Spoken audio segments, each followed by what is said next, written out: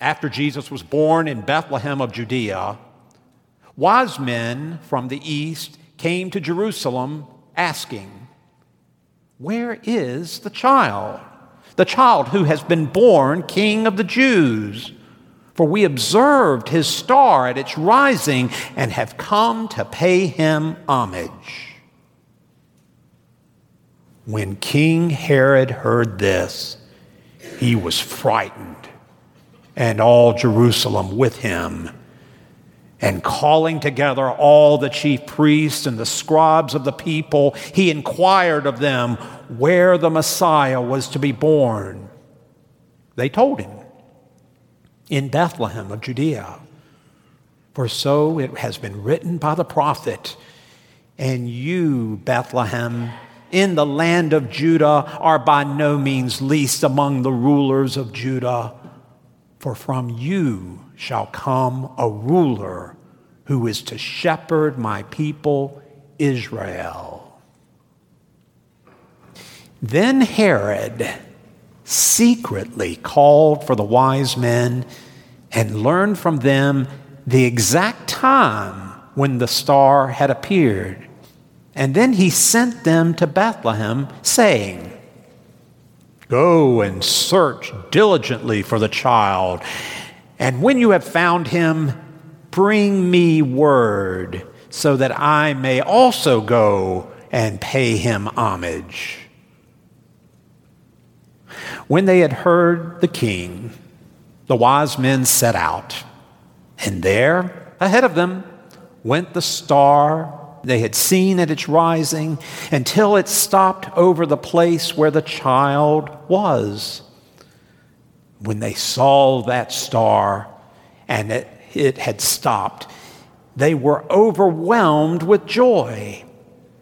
And on entering the house, they saw the child with Mary, his mother, and they knelt down and paid him homage.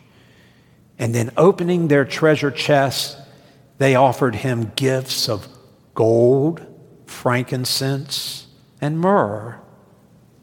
And having been warned in a dream not to return to Herod, they left for their own country by another road. Friends, this is the word of the Lord. Thanks be to God. Would you pray with me? Lord God, giver of all light, lift up our hearts and minds to Christ, the morning star that never fades. By the light of your Holy Spirit, reveal to us your saving word and lead us to offer our lives to you in service and in love through Jesus Christ our Lord. Amen. One other verse you may consider this day, also from Isaiah. "And his name shall be called Wonderful Counselor, Mighty God, Everlasting Father, Prince of Peace." During these days of Advent, now Christmas, today is actually the 12th day of Christmas. Tonight is the 12th night, the eve of Epiphany. You, like me, perhaps, have been considering some of the people who were there for the Nativity, the faces of the Nativity. We could think of the very human face of Mary, who was there with her child, or the very concerned and righteous face of Joseph, her husband. He was there. We might think of the joyful faces on the expression and faces of those shepherds who came from some field nearby just to see this child because they had been told a child had been born in Bethlehem. Or maybe even the concerned face of an angel who began to warn this couple and others who came to see this Jesus that something was about to happen, that they should probably depart. All of these, along with the face of the Nativity of God revealed in Jesus the Christ. But today, since it is the eve of a nativity, I thought we might look at three more faces, at least three. And that would be faces of people who came from outside that little family, outside the realm of Judah or Israel, people who came from a great distance. I'm talking about the Magi, of course, and their search for the one who was born to be king.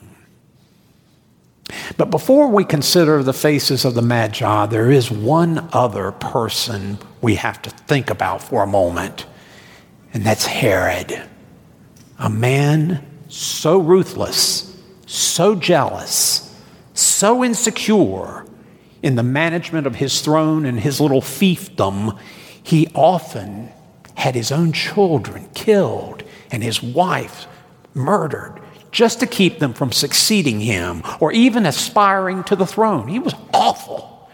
So despised was Herod by the people he ruled that he had sealed orders to his henchmen for the moment of his death. You know what?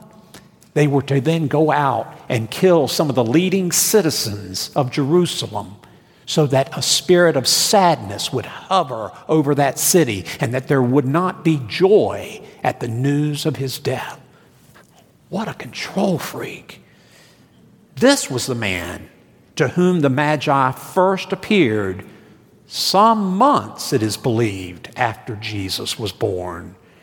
And this was the one that they appeared to first. Herod, the old fox himself, who, as the old story unfolds, would employ a secretive plot to destroy the Son of David.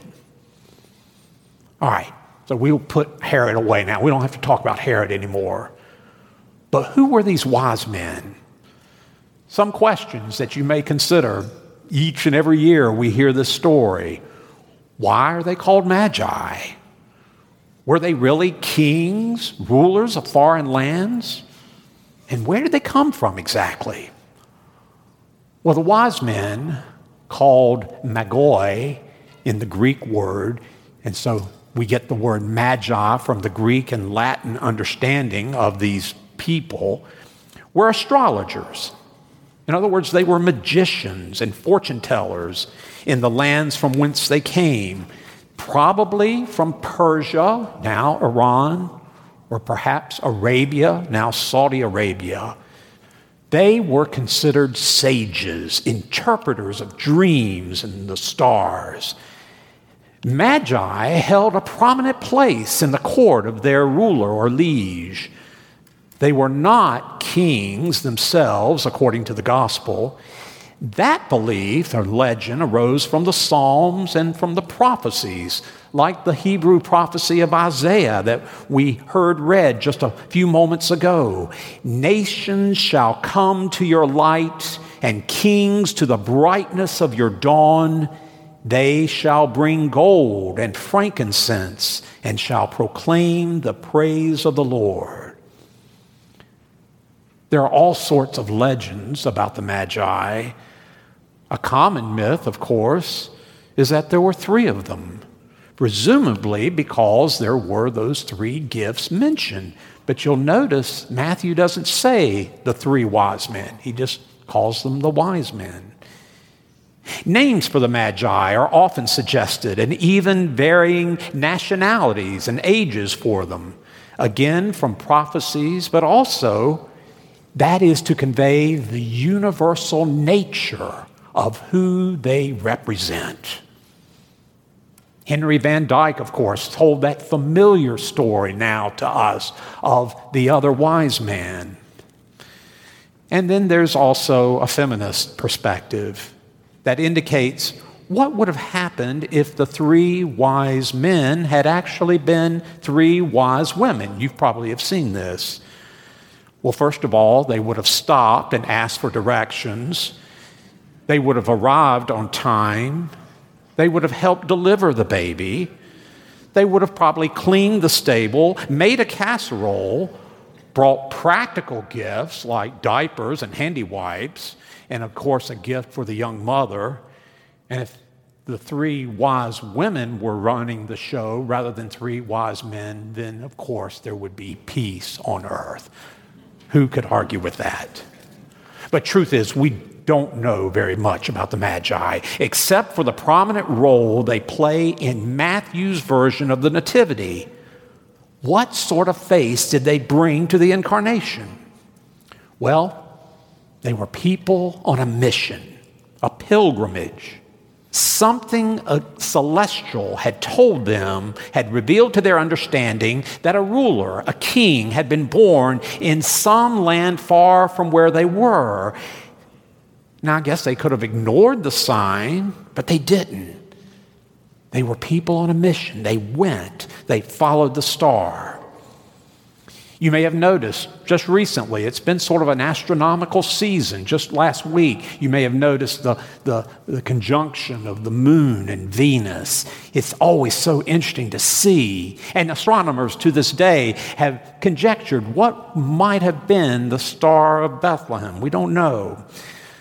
I do remember a Christmastide some years ago when my wife and I were out driving in the evening around sunset, when I spotted this heavenly light about 45 degrees above the horizon, thinking it might have been Venus or Jupiter, but I was still full of the Christmas spirit. I pointed to it and I said, "Look, honey, that may have been like the Star of Bethlehem." And we stopped and we looked at it for a moment until it started blinking and it landed at a nearby airport. And I thought, oh, well, there went that theory. So I'm no astronomer, but these fellows knew the stars. They were foreigners. They were outsiders. They were people not from the inside, the chosen of Israel, but definitely on the outside, the land beyond the realm of God's race and people, or so it was believed. Let's consider for a moment, though, the people to whom Matthew was writing. In all likelihood, he was writing to Jewish people who had become followers of Jesus, but they were not living within Judah or Israel, but probably north of there in Syria, in the city of Antioch. Some scholars believe these were people who had once been a part of the family of God and now all of a sudden then were shut out from the synagogue, their place where they would gather for worship. So in a sense, they were outsiders, having to live and worship and serve and believe among the common people, the Gentiles, the heathen, the very people from whom the Magi would have come. And what does Matthew say to those who wonder of God and who seek the Christ whom God did send? Simply this: God has come for you. You are included. These are the ones to whom Matthew is writing. Jesus has come, the light of the world, the light of all nations and people, even the likes of you and me.